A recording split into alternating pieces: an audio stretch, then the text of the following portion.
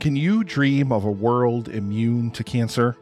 Hello everyone, my name is Nick and I'm the host of the annual live stream for The Cure, where content creators and podcasters from around the world join me to raise money for the Cancer Research Institute and immunotherapy research, which is training the body's immune system to fight against all forms of cancer. Over the past 7 years, thanks to the power of indie podcasters and the indie podcasting community and listeners just like you listening to this right now, we have raised over $90,000. And as I record this now, the 8th annual live stream for The Cure is barreling down upon us really quickly in just about 2 weeks. So join us please from May 29th through June 1st for 48 hours of amazing content from people all over the world and help us fight for a world immune to cancer. I'll now return you to your regularly scheduled programming. Thank you so much. And together, we can make a difference.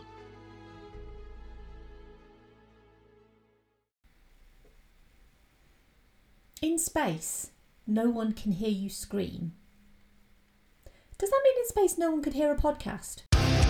In a world overflowing with movies, we need a hero. Someone to separate the bad from the good.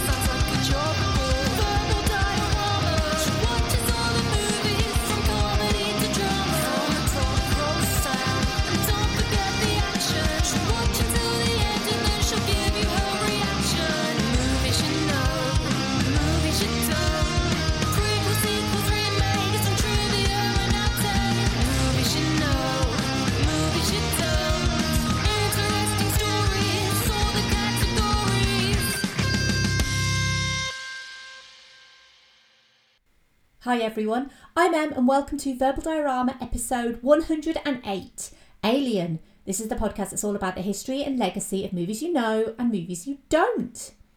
And a huge hi and welcome to you all. This is not the Nostromo, this is Verbal Diorama, and I am here with Jess, the cat of this particular ship.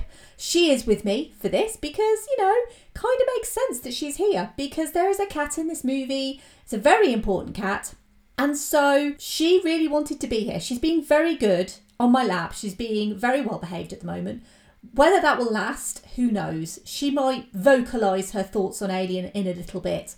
But whether you are a returning listener or a brand new listener to this podcast, I'm so grateful that you're here for the 108th episode of this podcast. And this is a big one, guys. This is one of the biggest movies ever. So, yeah, this is a little bit monumentous, actually, for this podcast because Alien is a movie that I've wanted to cover for such a long time. And a bit like Jaws, actually. Alien and Jaws, they share a lot of similarities. And Alien was pitched as Jaws in space. So the only reason I kind of didn't do them one after the other was because they are both huge movies. And I wanted a slightly smaller one to go in the middle. And that's where Last Action Hero came in. And obviously a huge thank you to everyone who's listened to and provided feedback on Jaws. Jaws was a super popular episode. I got so many comments on Jaws from people who'd never listened to the podcast before and they listened specifically for Jaws. So that was really nice. I hope that you're all still with me and I hope that a lot of you are keen on Alien as well because, like I said, they are very similar. What I normally do is when I introduce an episode, normally I play the trailer. And it's something that I've done pretty much since the start of this podcast is I would play a trailer for the movie. Now, the trailer for Alien is incredibly visual. It has very minimal music.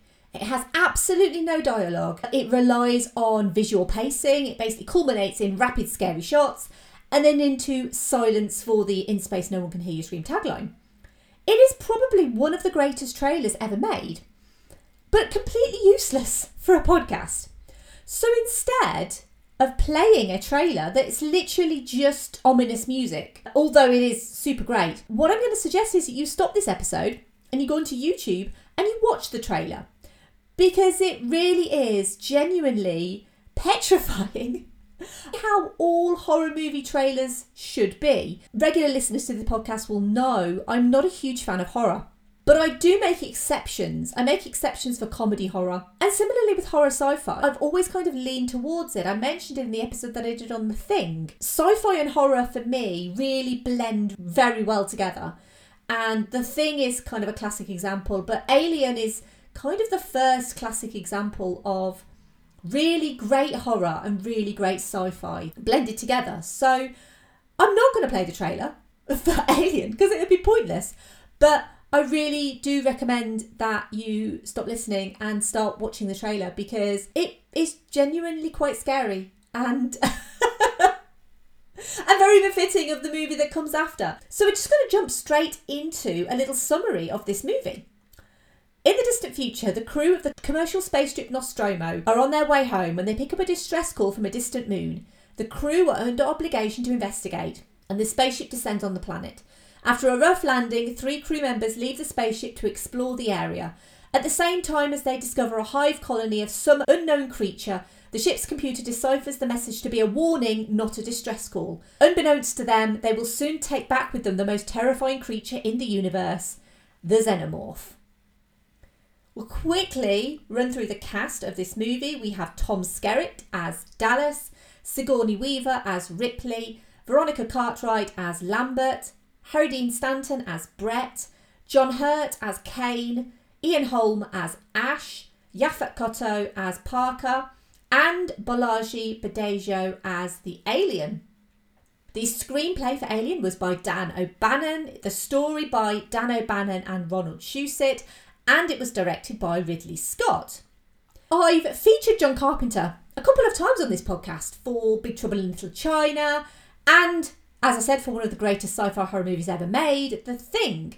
And Carpenter's directorial debut was a 1974 science fiction comedy called Dark Star, which Carpenter also produced and wrote alongside his USC college buddy Dan O'Bannon.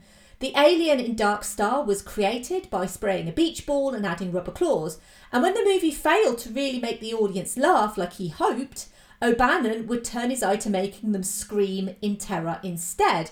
His first horror attempt was a script called Memory, which involved a crew of astronauts in hypersleep awakened to a distress call on a mysterious planet, which they investigate and their ship breaks down.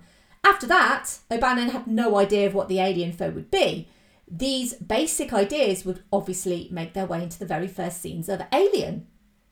It was Dan O'Bannon's work on an unmade version of Dune that introduced him to artists Chris Voss, H.R. Geiger and Jean Giraud. When Dune fell through, O'Bannon returned to LA. He moved in with screenwriter and producer Ronald Shusett, who would go on to write and produce Total Recall, starring the one and only Arnold Schwarzenegger, who was in the previous episode of this podcast. Ronald Shusett had been a fan of Dark Star and expressed an interest in working with O'Bannon on his next project. So the two of them revived O'Bannon's script for Memory, and Shusett suggested Gremlins, not the 1984 movie, but the source of the word from the mechanical issues during the Second World War. Listen to episode 74 on Gremlins for more of that. But the idea was to have little critters on board a spaceship. And that idea stuck. The project was now called Star Beast, which is a completely ridiculous B-movie title. That name was changed to Alien after Dan O'Bannon realised how often the word alien was used in the script that they were writing. Inspiration for Alien came from several well-known sources, including The Thing from Another World, which is obviously the original version of The Thing, from Forbidden Planet and Planet of the Vampires, as well as the short story Junkyard by Clifford D. Simak and Strange Relations by Philip Jose Farmer. Inspiration was also taken from EC Comics, most famous for Tales from the Crypt. I've done an episode on Tales from the Crypt Demon Night, episode 66. It's one of my favourite episodes. And that was mainly for the many invented stories where monsters ate their way out of people. So they wanted a spaceship with a crew to land on a mysterious planet, but the question always remained about the actual alien creature itself. What would the alien creature be? How would the alien creature get aboard the ship? And how would it eat its way out of people? And this was where the alien impregnation comes in. And I want to talk more about the overt sexual imagery in a bit, but the idea was to have the aliens secretly come aboard the ship, and to do so, it would essentially be a parasite. It would plant an embryo into the human host's body and then be transported onto the ship. In this original treatment, the main character of Ripley was a male character, but put a pin in that too because I'll be talking about that also in a little bit. 85% of the script was finished, and O'Bannon and Shusett presented their Jaws in Space pitched to several studios, with Roger Corman's studio almost winning the signature on the dotted line, until a friend of theirs passed the script to Gordon Carroll, David Giler and Walter Hill, who had formed a production company called Brandywine. Brandywine had ties to 20th Century Fox. They signed the deal with Brandywine, which included numerous script rewrites by Hill and Giler, which caused tension between them and Shusett and O'Bannon, because Shusett and O'Bannon were science fiction writers, and Hill and Giler were not science fiction writers. But what Hill and Giler did was they actually introduced the character of Ash to the script. And despite the fact the final script was written by Hill and Giler, sole credit for the screenplay was given to Dan O'Bannon by the Writers Guild of America. While the script work was taking place, a little movie called Star Wars premiered in 1977. And suddenly, 20th Century Fox, who admittedly previously didn't think too much of this science fiction film, now had a very heightened interest in emulating the success of Star Wars. They basically wanted to follow through as soon as possible with something, literally anything set in space, and the only thing that they had ready to go was Alien. And so Alien started pre-production. They obviously needed a director, and while Dan O'Bannon assumed that he would also direct the movie, 20th Century Fox asked Walter Hill, who declined due to other commitments, as well as it being a very effects-heavy production. Ridley Scott's directorial debut, The Duelists, had come out in 1977 and impressed the Brandywine team sufficiently to offer Ridley Scott the directorial duties on Alien, which is interesting as well. Just like Jaws being Spielberg's sophomoric effort, Alien was similarly Ridley Scott's. Scott's detailed storyboards also impressed 20th Century Fox, who doubled Alien's budget based on them. Ridley Scott wanted to emulate the look of 2001: A Space Odyssey, as well as Star Wars in the look of Alien, but he also wanted the movie to be purely rooted in horror, and just like Jaws, rooted in Hitchcockian, I don't know if that's even a word, but I'm making it up, Hitchcockian horror. As I mentioned in the episode on Jaws, it lent more towards the suspenseful Hitchcock style of horror, the eliciting of fear in the audience. Rather than showing people the horror, it was suggesting the horror. And this is something that Ridley Scott also wanted for Alien too. Attention soon turned to casting these 7 human characters, all of which were written as unisex characters who could be portrayed as either a man or a woman. Ridley Scott, along with casting director Mary Selway in the UK and Mary Goldberg in the US, could interpret the characters as they saw fit and cast according to the strength of the actor. The crew of the Nostromo wouldn't be a group of billionaires, I'm looking at you, Jeff Bezos and Richard Branson, but a group of working class, middle-aged men and women that the audience could actually relate to, more than a group of supermodels in space. Even now you read casting calls for parts looking for female actors, and they still mention certain physical attributes, age ranges, personality traits like intense or good looking but she doesn't know it. Certain validations from men are required, and how refreshing is it that in 1978 this open-ended casting not only produced a diverse, interesting cast, but also gave us the best actors for the roles. I mean, who would think that that would be a good idea? I mean, hello. When it came to casting, Yaphet Kotto was advised by his agent to not take the part in Alien because the salary wasn't specified, but Kotto took the role in Alien over 2 other offers that he had. Harry Dean Stanton was not a fan of sci-fi or horror and basically said so in his audition, but Ridley Scott managed to persuade him that he wasn't a fan either, but that he should be in the movie anyway. Tom Skerritt read the initial screenplay and was unimpressed, but after the script was edited and the budget increased, he signed on to play Dallas. Ridley Scott originally cast John Finch as Kane after John Hurt declined due to a scheduling conflict. Partway through filming, John Finch had an episode of hypoglycemia, and Scott again asked Hurd to come in for the role. Hurd accepted and replaced Finch for the remainder of the filming. And the most important piece of casting, let's be honest, were the 4 identical ginger cats to play Jonesy. It's remarkable really that they got such good cat actors, because cats are animals that are very much do their own thing. I should know. However, Jess is being extra super good right now. She is not making a noise. She's being a very good cat actor. She's just lying on my lap, chilling out. I'm hoping that she will make a noise because I want you guys to know that she is actually here. But she's being really, really good. So clearly, This is a role that's also suited for a cat like Jess, because the cat actors that they got to play Jonesy were very, very good and impressed Jess a hell of a lot. Obviously, Sigourney Weaver is the standout star of this movie. She is our final girl, so to speak, the traditional girl who survives to the end of the horror movie.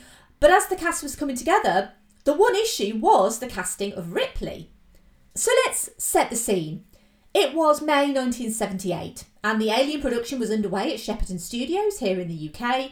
Sets were being designed and constructed, and though the script was being hotly debated in the red corner, Dan O'Bannon, and in the blue corner, Giler and Hill, refereeing was Ridley Scott. There was a lot of back and forth on this script. It is a great script, to be fair, but there was a lot of arguments going on, and Ridley Scott was basically in the middle of them all the time. The Alien itself had yet to be constructed, but H.R. Giger's designs were hotly anticipated. I am going to be talking about the Alien designs in a bit because they are clearly one of my favourite parts of this movie. Filming was scheduled to start in 1 month, but Ripley still hadn't been cast. And this was despite a huge search in both LA and New York. Veronica Cartwright had read for the part, and while Scott liked her, he didn't think that she really fit the bill for Ripley. Cartwright would of course be cast as Lambert instead, and there's a little bit more that I need to go into on that because there was a lot going on behind the scenes with the casting of these particular female characters. 20th Century Fox pushed for a name actress to play Ripley and suggested Catherine Ross or Genevieve Bujold. After all, Star Wars had both Peter Cushing and Alec Guinness to bolster its cast of relative newcomers. Most famously, Helen Mirren read for the part of Ripley, and the casting department put forward 2 final choices for the role. The first being the one, the only, Ms. Meryl Streep. You guys know how much I love Meryl Streep. I've featured her a couple of times on this podcast. I think she's phenomenal. Meryl Streep was an up-and-coming theatre actress at the time. She had recently wrapped on the movie The Deer Hunter, but her partner, John Cazale, was suffering from lung cancer, and he passed away in March of 1978. And the production felt it was inappropriate to offer the role to Streep so soon after the death of her partner. The second name on their list was Sigourney Weaver.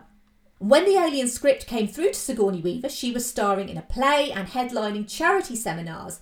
The Yale School of Drama alumni admitted she didn't care too much for the script for Alien and had an aversion to starring in science fiction. However, she did appreciate that the production had broken the gendered casting rule. She actually originally preferred the slightly lighter role of Lambert. Nevertheless, an audition was arranged and Ridley Scott, along with David Giler, Gordon Carroll and Mary Goldberg, waited for Sigourney Weaver to turn up at this hotel.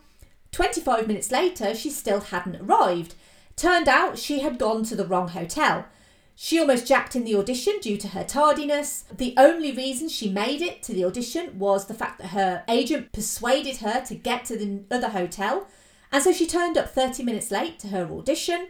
And then, not only was she 30 minutes late, she was also forthcoming about the issues that she had with the script and the shallowness of the characters. And the team who were auditioning her acknowledged these issues and were actually quite refreshed at her honest approach to the material. They showed her a design for the alien creature by H.R. Giger and Carlo Rambaldi, and she was immediately interested. And yes, I am slightly teasing you with the alien because I am going to come back to it, I promise.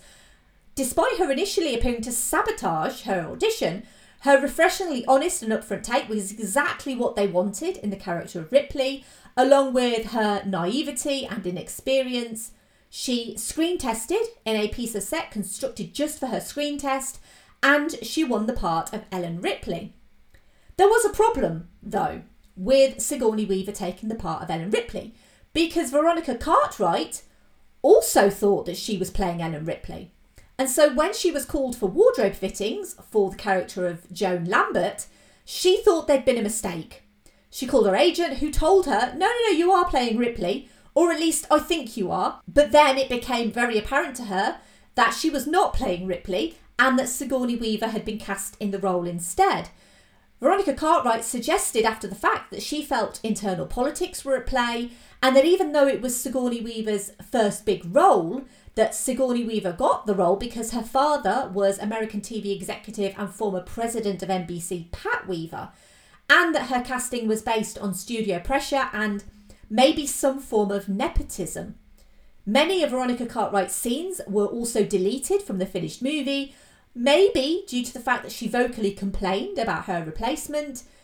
Sigourney Weaver acknowledged she was in a privileged position, and that could cause prejudice, and the fact that she was a relative unknown cast in a lead role, and the only role that survived, would naturally cause resentment between her and fellow castmates, which were on the most part a maturely aged crew. So Weaver and Cartwright were the youngest members of the cast at 29 and 30 respectively. The male cast members ranged from John Hurt, who was 39, to Harry Dean Stanton, who was 53. And this was a crew of low-class workers, not a band of space adventurers. And obviously themes of class would come up in the script too, with the engineers being paid less than the officers. Filming took place between the 5th of July to the 21st of October 1978 at Shepperton Studios, with model and miniature filming at Bray Studios in Berkshire. The sets were made of wood and fiberglass. Over 200 craftspeople and technicians constructed 3 principal sets: the surface of the alien planet, the interiors of the Nostromo, which was named after the 1904 novel by Joseph Conrad, and the derelict spacecraft. 1/24 scale miniatures of the planet's surface, based on designs by H.R. Geiger, were created by our director Les Dilley. Tons of plaster, sand, rocks, gravel and fiberglass were shipped into the studio just to create the desert landscape. For the scenes showing the exterior of the Nostromo, a 55-foot landing leg was constructed, but Ridley Scott didn't think it looked big enough. To combat this, he dressed his 2 young sons, as well as cinematographer Derek Van Lint's son, in smaller spacesuits to stand in for the regular actors to make the ship appear larger. So in the scenes where you see the 3 figures in spacesuits, they are actually children, which is one of my favourite facts about this movie. 3 models of the Nostromo ship were constructed: a 12-inch version for medium and long shots, a 4-foot version for rear shots, and a 12-foot version for the undocking and planet surface scenes. The interior sets were built on 3 separate stages for each deck, and the actors navigated the hallways between the stages as part of the ship. The Weyland-Yutani company isn't named in Alien, but Weyland-Yutani products appear in the background. The name also changed between movies, so Weyland-Yutani without the D became Weyland-Yutani in Aliens. This was to symbolise an alliance between Britain and Japan.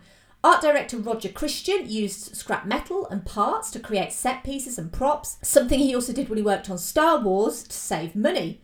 Scrapped aircraft were used for corridors, with mirrors used to make them appear longer. The ship was supposed to look old, worn and industrial, with retrofitted equipment and old technology, to make it apparent that this was not a high-class luxury vessel, but a working-class engineering haulage ship with a crew to match. And the juxtaposition between the industrial Nostromo and the biomechanical alien was deliberate, and they were supposed to instill a sense of eroticism with obvious human genitalia imagery. There are a lot of penises and vaginas in this movie. The egg chamber is supposed to be a womb, the space jockey being the obvious warning with a hole in its chest. That particular set, the space jockey set, was so expensive for one scene that 20th Century Fox were hesitant to spend the money. The production persuaded them it was necessary, but only one wall was created. And so the space jockey sat on a rotating disc to facilitate shots from different angle. And basically what they did was they moved the wall. That was really how simple that was. But I kind of feel like I've teased the alien enough. Let's talk about the actual bread and butter stuff. Let's talk about the reason why I love Alien and the reason why everyone loves Alien. Verbal Diorama as a podcast talks a lot about practical effects. It's one of my favourite things about movies is when special effects are practical, because A, it always ages better, and B, it just looks tangible and real. These are some of the best and scariest creature effects that I've pretty much ever seen in my life. And to be fair, like I say, I don't watch a lot of horror, but this is the sort of horror that I really like. I've mentioned H.R. Geiger a couple of times. His painting, Necronom 4, was created in 1976. It's a curious mystical beast with lots of phallic imagery.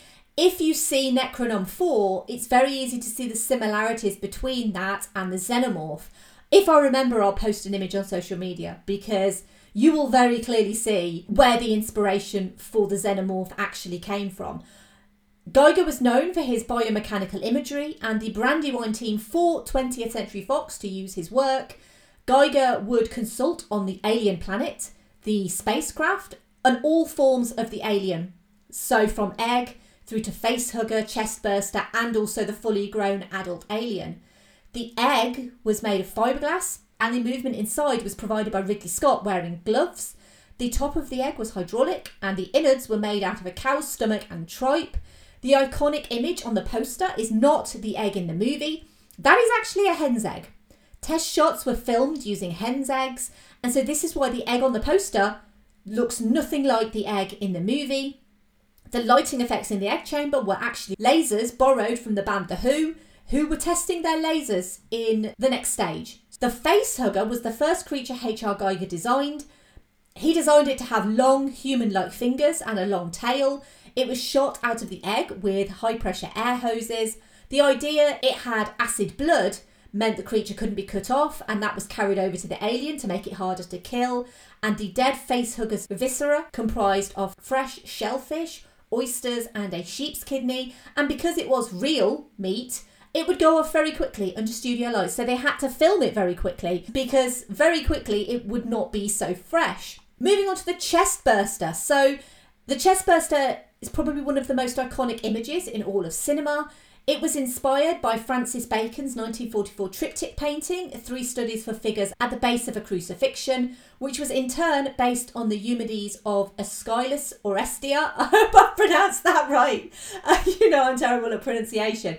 Eumenides of Aeschylus Orestia. I think that's what it is.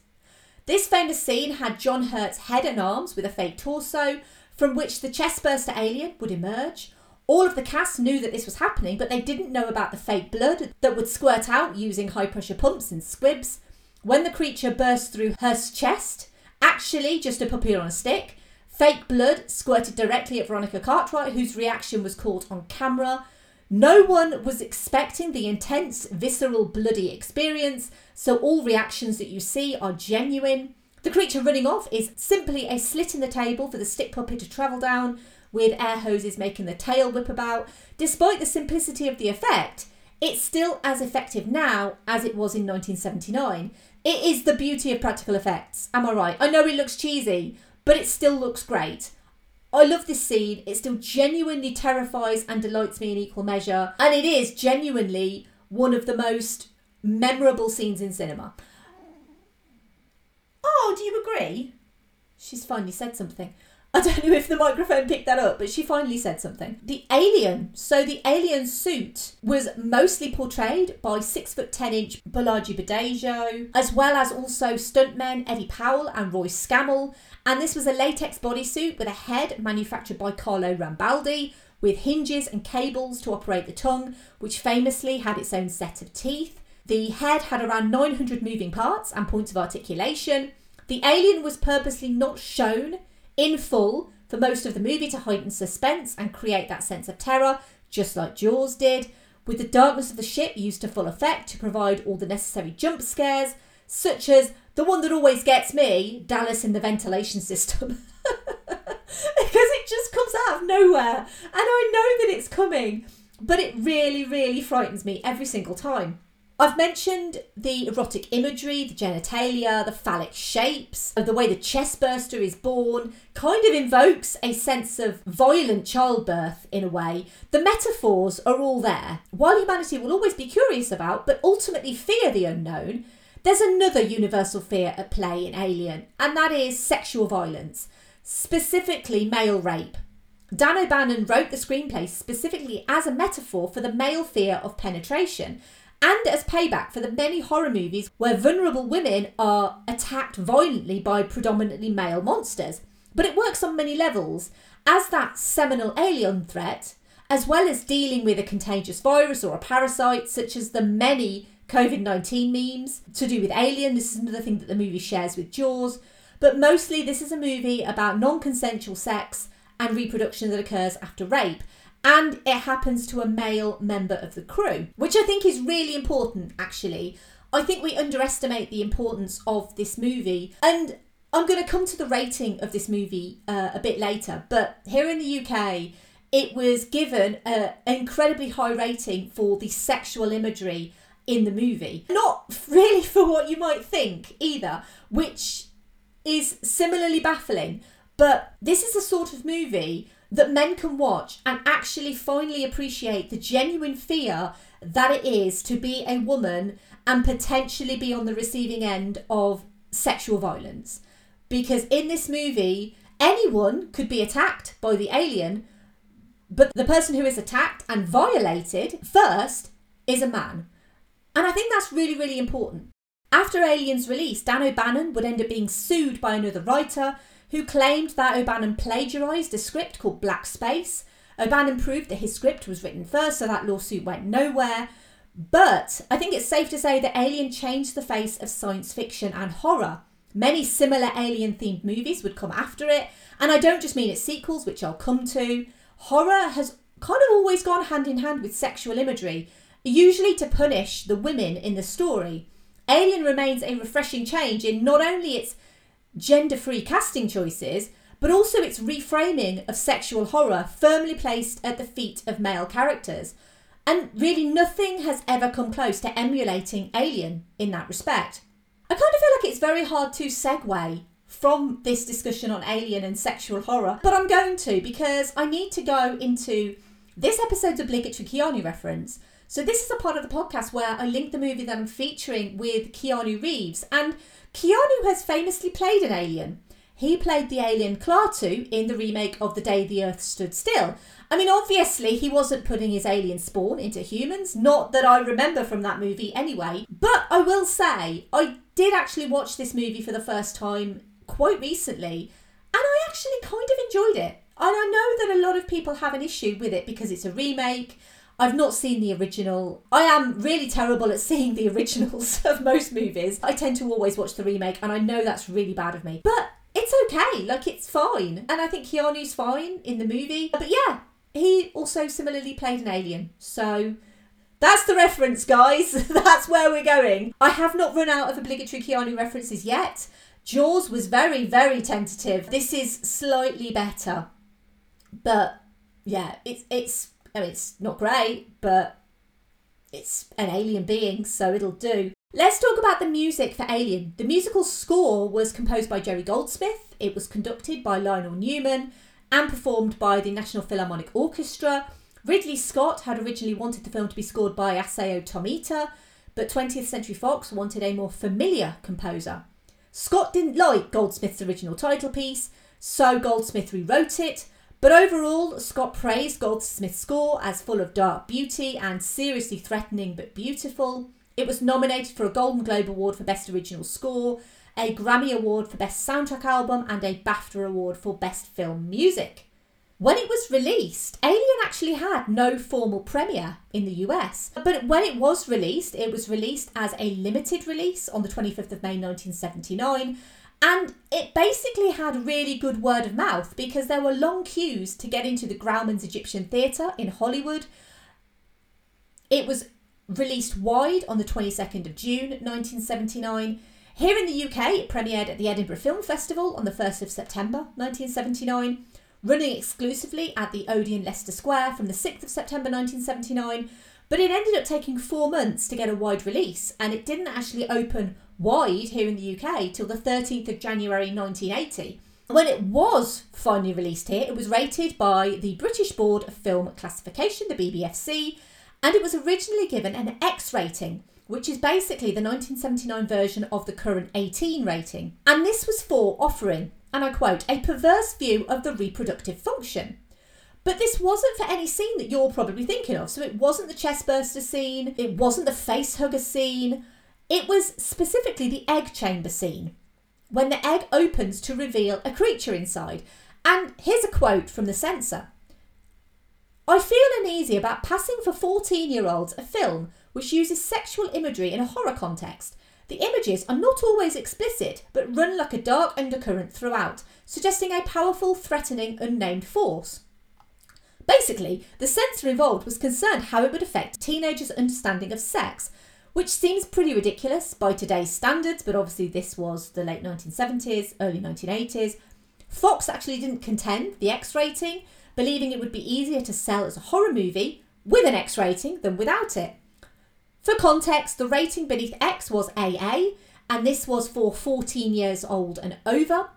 And now that rating is the 15 rating, and now Alien is rated 15 here in the UK. It's not quite as violent and horrific as something that would warrant an 18 rating over here. But it's quite interesting that they saw sexual horror in the egg chamber, but they didn't see sexual horror anywhere else. Because, let's face it, this movie is full of sexual horror imagery.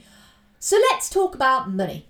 Alien grossed $78.9 million in the US and $7.8 million in the UK on its initial release, which sounds low, but then you put into account that it's been reissued several times over the years.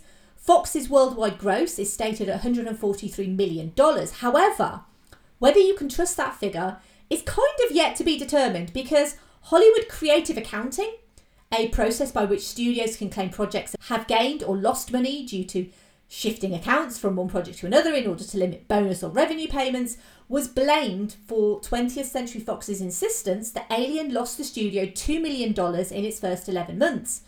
After a dispute with Brandywine, Fox changed their stance to say, no, actually, it made a $4 million profit, but this was again disputed. Brandywine ended up suing Fox, and a lawsuit was settled in 1983 when Fox agreed to fund the sequel, which became Aliens. But that story is for another episode of this podcast, coming soon. Very soon, actually. Possibly next month. But you didn't hear that from me, because in podcast land, no one can hear you tease upcoming episodes. When it came to critics' responses, I was very surprised when I read that the initial reaction from critics was quite mixed for this movie, because I've only ever known people thinking this movie is excellent.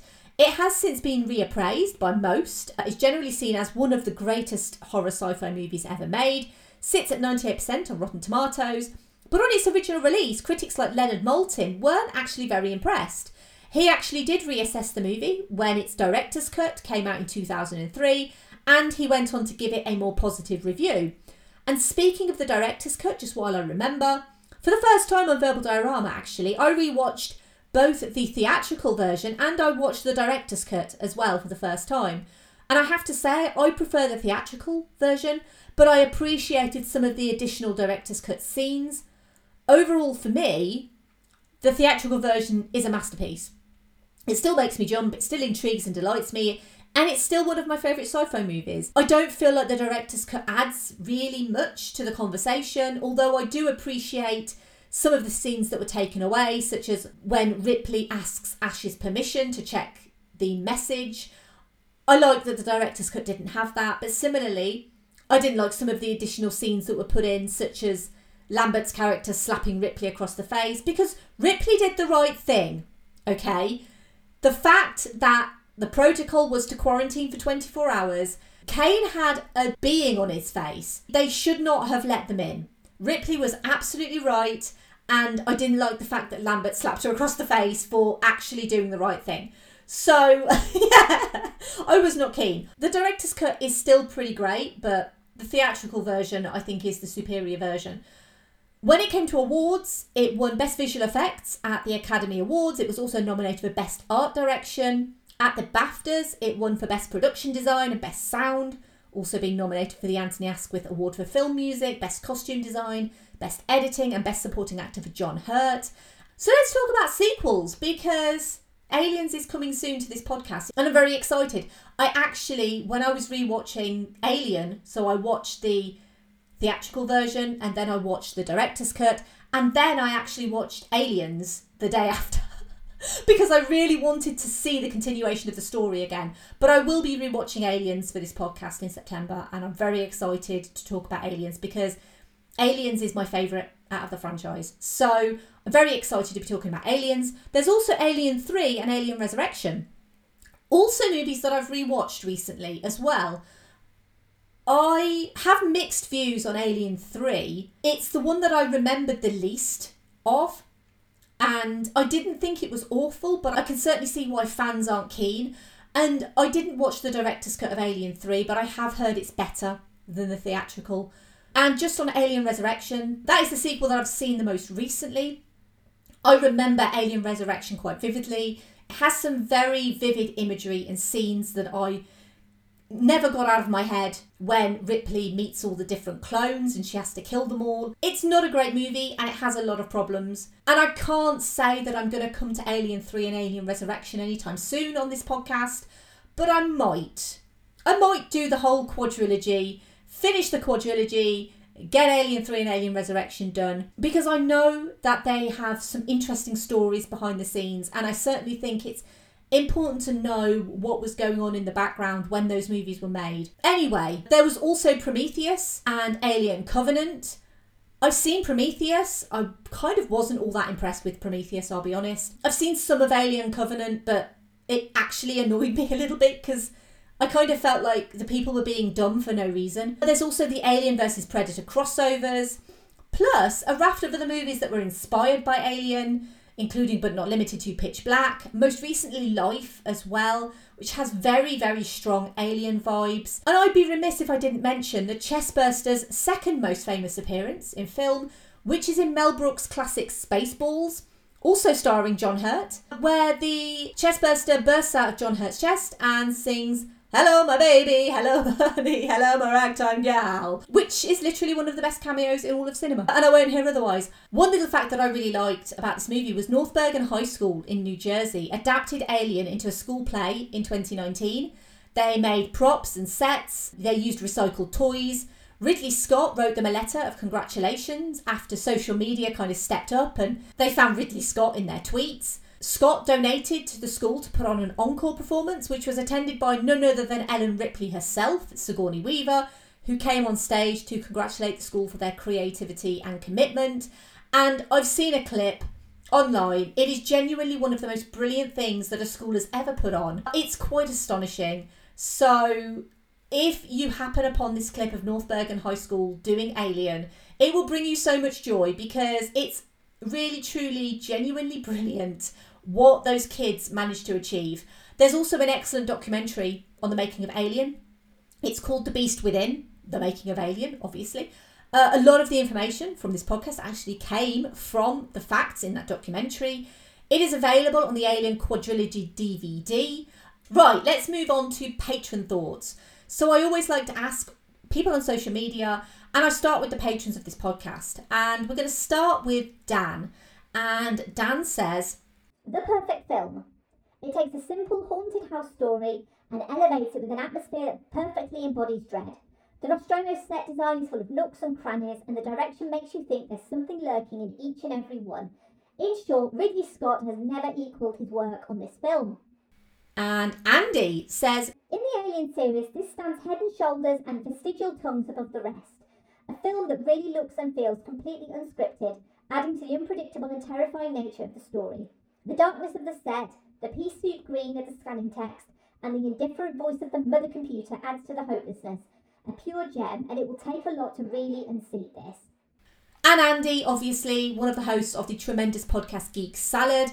They are a podcast which is basically a one-stop shop for all of your geeky, trivia, news, reviews, all of that sort of stuff. Basically anything and everything to do with geek. So make sure you check out Geek Salad. I will put a link in the show notes. There's also a comment from Scott who says, "I have been obsessed with the Alien series since I was allowed to watch Aliens as a youngling, so to finally get my hands on Alien a few years later was a biblical moment for me. It is an absolute masterpiece. The scale and inventiveness of the design, the performances, the pervading sense of terror, the iconic xenomorph, and of course the arrival of one of the greatest heroes in all of cinema. Everything is operating on a different level to anything else like it at the time. Even knowing the film inside out, getting to see it on the big screen for its 40th anniversary really nailed home how it has retained its power to unsettle and provoke fear. I even wager that one of the most unsettling moments doesn't even involve the alien, with the reveal of Ash's true nature. Although the chestburster and Lambert's off-screen death are still horrific, the latter because of what we can hear in her frankly haunting screams and what we can envisage rather than what Ridley Scott shows us, absolutely in my movie Hall of Fame." And Scott is one of the hosts of the Monkey See, Monkey Review podcast. And Scott is a really good friend of mine. We actually went to see the Suicide Squad together. So I am a big fan of Scott. I am a big fan of his podcast. It is on hiatus at the moment. Scott and the rest of the guys, they've got all sorts of stuff going on, obviously, including going to the cinema with me. So you should absolutely check out Monkey See, Monkey Review. They are so enthusiastic about film and about the experiences of watching film. And that's one of the things that I always take away from Monkey See, Monkey Review. And Scott is such a lovely guy. He's one of the most wonderful people that I've kind of met on this podcasting journey. So please check out his podcast. I know he would really, really appreciate that. And hopefully they will be back podcasting soon. We also have a patron comment from Brendan who says, Alien isn't just the perfect sci-fi horror film, it's a great gateway from casual scary movie fare into harder stuff, offering unmatched production and creature design and dynamite characters to chew on, but with only a few splattery scenes to deal with, but what an impression they make. It stands as both a perfectly self-contained film and a gateway to further horrors and thrills, and is arguably the best film of Ridley Scott's career. We have a comment from Derek who says, Alien is one of the all-time greatest. It's a gorgeous horror show of sci-fi and reminds us all to listen to the smartest person in the room, especially if that person is a woman. I love all of the Alien films, but the first is still the greatest. And cats are the best. And I think Jess will agree with you, Derek, that yes, cats are the best. Derek is one of the hosts of the podcast The Midnight Myth, which he hosts alongside his wife Laurel, and together they delve into the history, philosophy and mythology of modern pop culture, that's movies and TV shows. It's always fascinating and completely mind-blowing, and the Midnight Myth have actually done an episode on Alien, which you should absolutely listen to, so I will link to that in the show notes. We also have a comment from Emily, and she says, I saw this for the first time as an adult a few years back, and I was blown away by the practical effects and intensity of the story. Ripley is such a badass too. I love her character so much. I enjoyed every minute of it, and now I get the joke in Spaceballs. And Emily is one of the hosts of I Drink Your Podcast. It's the podcast that exclusively looks at movies from 2007. I actually guest starred on their podcast for Hot Fuzz, which was a lot of fun. I actually explained what a cornetto was, and basically that cornettos were luxury ice creams when I was a kid. Make sure that you check out I Drink Your Podcast. Links, as always, in the show notes. And a huge thank you to all of the patrons for their thoughts on Alien. I'm going to move over to Twitter. And we've got a few comments on Twitter. We're going to start with @ThiefCGT, who says, "Ooh, nice. It's pretty much perfect. I'm always amazed by how the film can still hold the tension, even though we know what's going to happen. But what Scott did with just great direction and acting, not necessarily SFX, is impressive. For example, Dallas in the ducts, Brett in that dripping room, all instances where we don't see or hardly see anything, and yet it still makes me fidget in my chair. Another thing I love is how real the characters and the ship feels. It's an amazing film." @Oral_MFC said, "The xenomorph was just scared and alone. Capitalism is the real villain." That's a good one, I like that. @Connections Cult said, "Alien's success owes as much to Dan O'Bannon as it does to Ridley Scott. A seminal film in putting women front and centre in general, not just in horror." And @Trivia_Chic said, "I love it when the little guy finds a hat. Joke, Alien changed the game in a lot of ways. One look at it even today and you can still feel that. Its iconic character designs, incredible cast and a simple yet highly effective story show off a legendary mix of sci-fi and horror."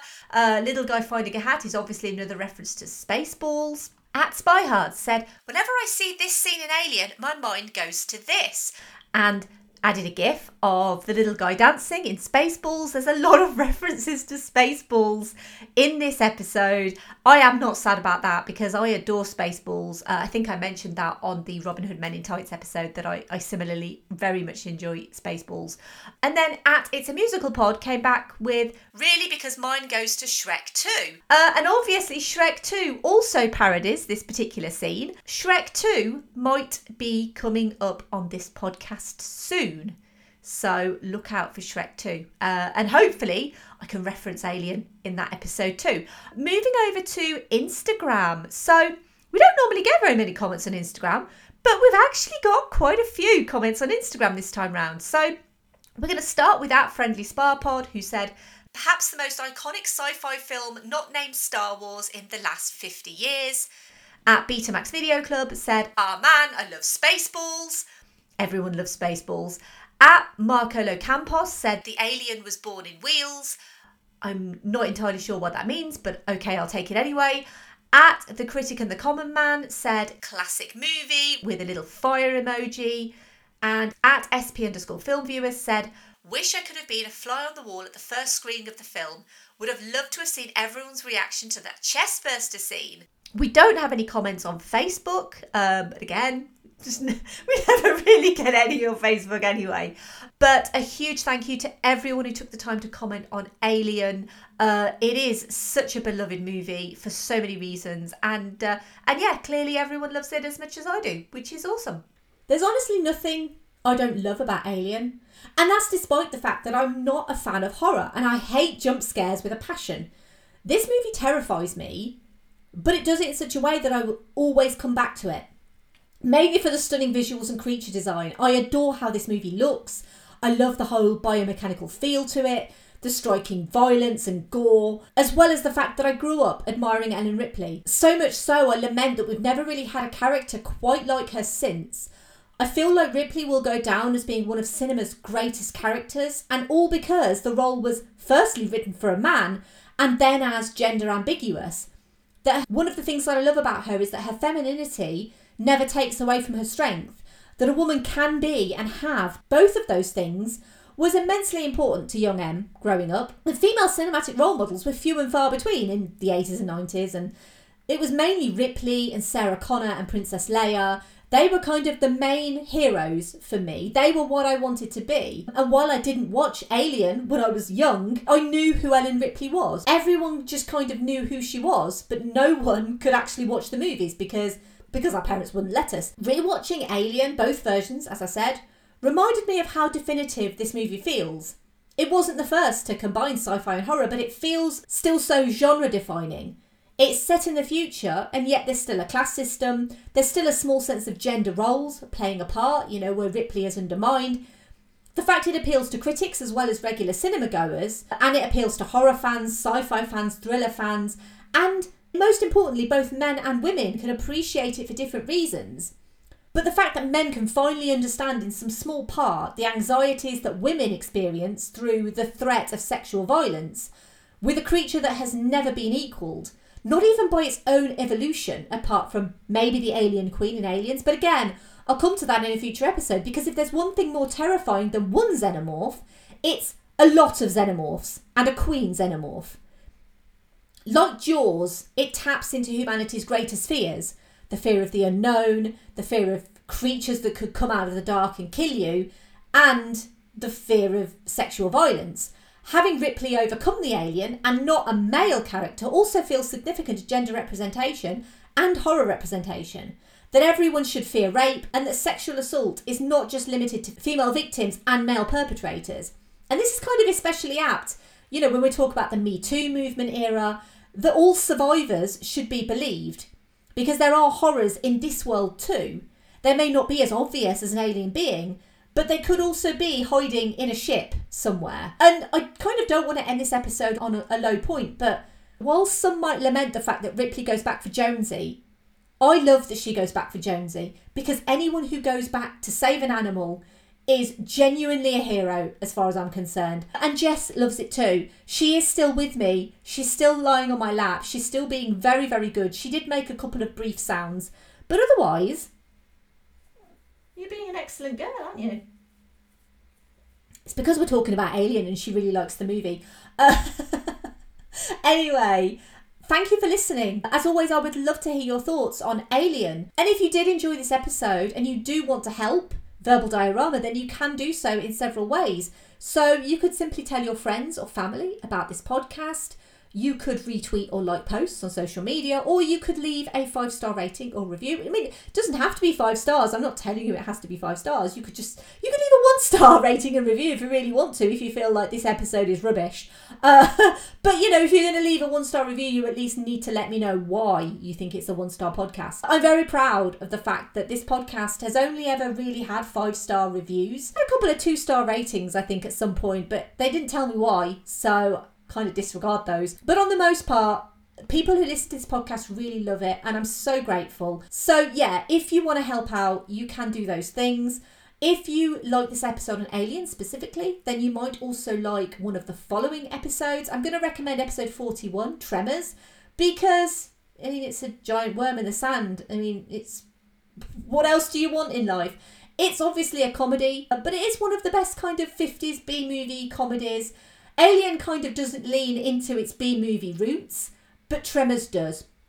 And Tremors is a hell of a lot of fun. It's also on Netflix here in the UK now, so you should definitely check out Tremors.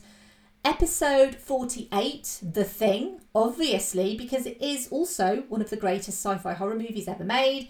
Obviously, it's a John Carpenter movie. It's full of suspense and fear. You never know who the thing is, and it genuinely is one of my favourite movies, just like Alien.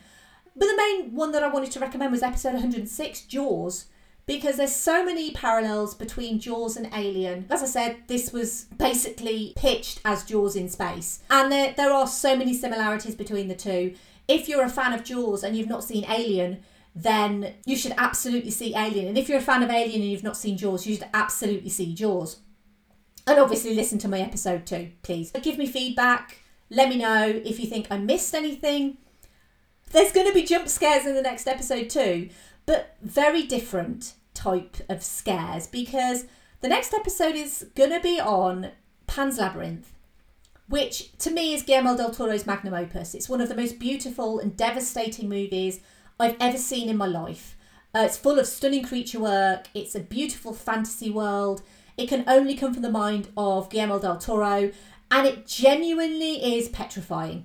So, you know, if you've seen Pan's Labyrinth, you know what I mean when I say it's petrifying. I am actually quite frightened to watch Pan's Labyrinth again. I've not seen it in a long time.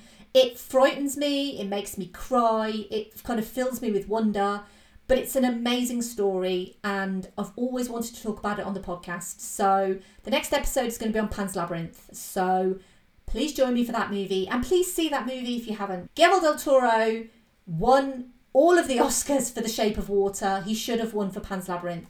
That might be a controversial take, but that is what I'm going to take to my grave. If you want to follow me and chat to me on social media, you can do so. I am at Verbal Diorama on Twitter, Facebook, Instagram, and Letterboxd. You can also sign up to support the show at Patreon, verbaldiorama.com/Patreon. Huge thank you, as always, to the patrons of this podcast, to Simon E, Sade, Hardy L, Claudia, Simon B, Laurel, Derek, Jason, Kristin, Kat, Andy, Mike, Griff, Luke, Emily, Michael, Scott, Mark, Brendan, Ian, Lisa, Dan, and Sam. I can't lie to you about your chances, but you have my sympathies. Have a merch store too, verbaldiorama.com/merch, but yeah, less said about that the better. If you want to email me, verbaldiorama@gmail.com, or you can go to verbaldiorama.com and fill out a little form. And also, I write for Film Stories, so you can pop over to filmstories.co.uk. You can check out articles that I write, and you can also buy copies of the magazine. There's a new issue that's just come out. So, yeah. And finally, I was going to say, come on, Kat, because of Jonesy, but to be honest, you've been really good. Do you want to say something? Anything? How do you feel about Alien?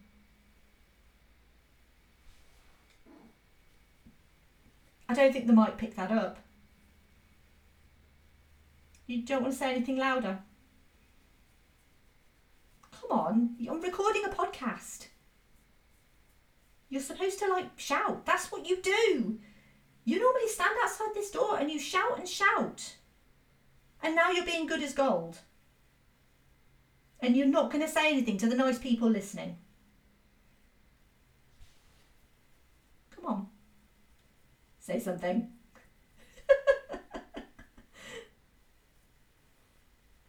Oh, you're ridiculous. You're really cute though. You're cuter than Jonesy. You gonna say anything? I can't believe you're showing me up.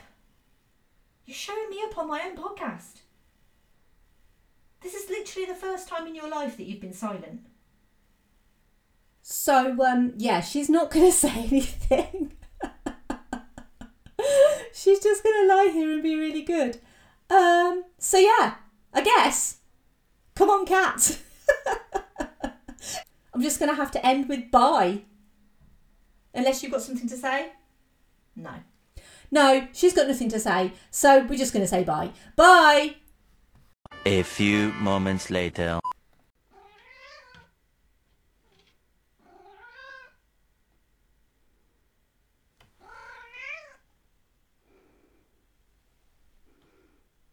Listeners, I'm just editing this podcast and now she's awake. Now she's saying stuff. This is what I wanted earlier. Jess, what do you think of Alien?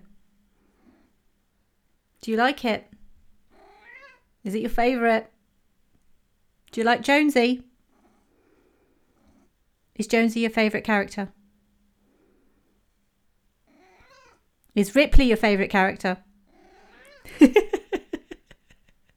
What do you think of Chessburster? Oh, crikey. Jess, what do you think of the Chessburster in Alien?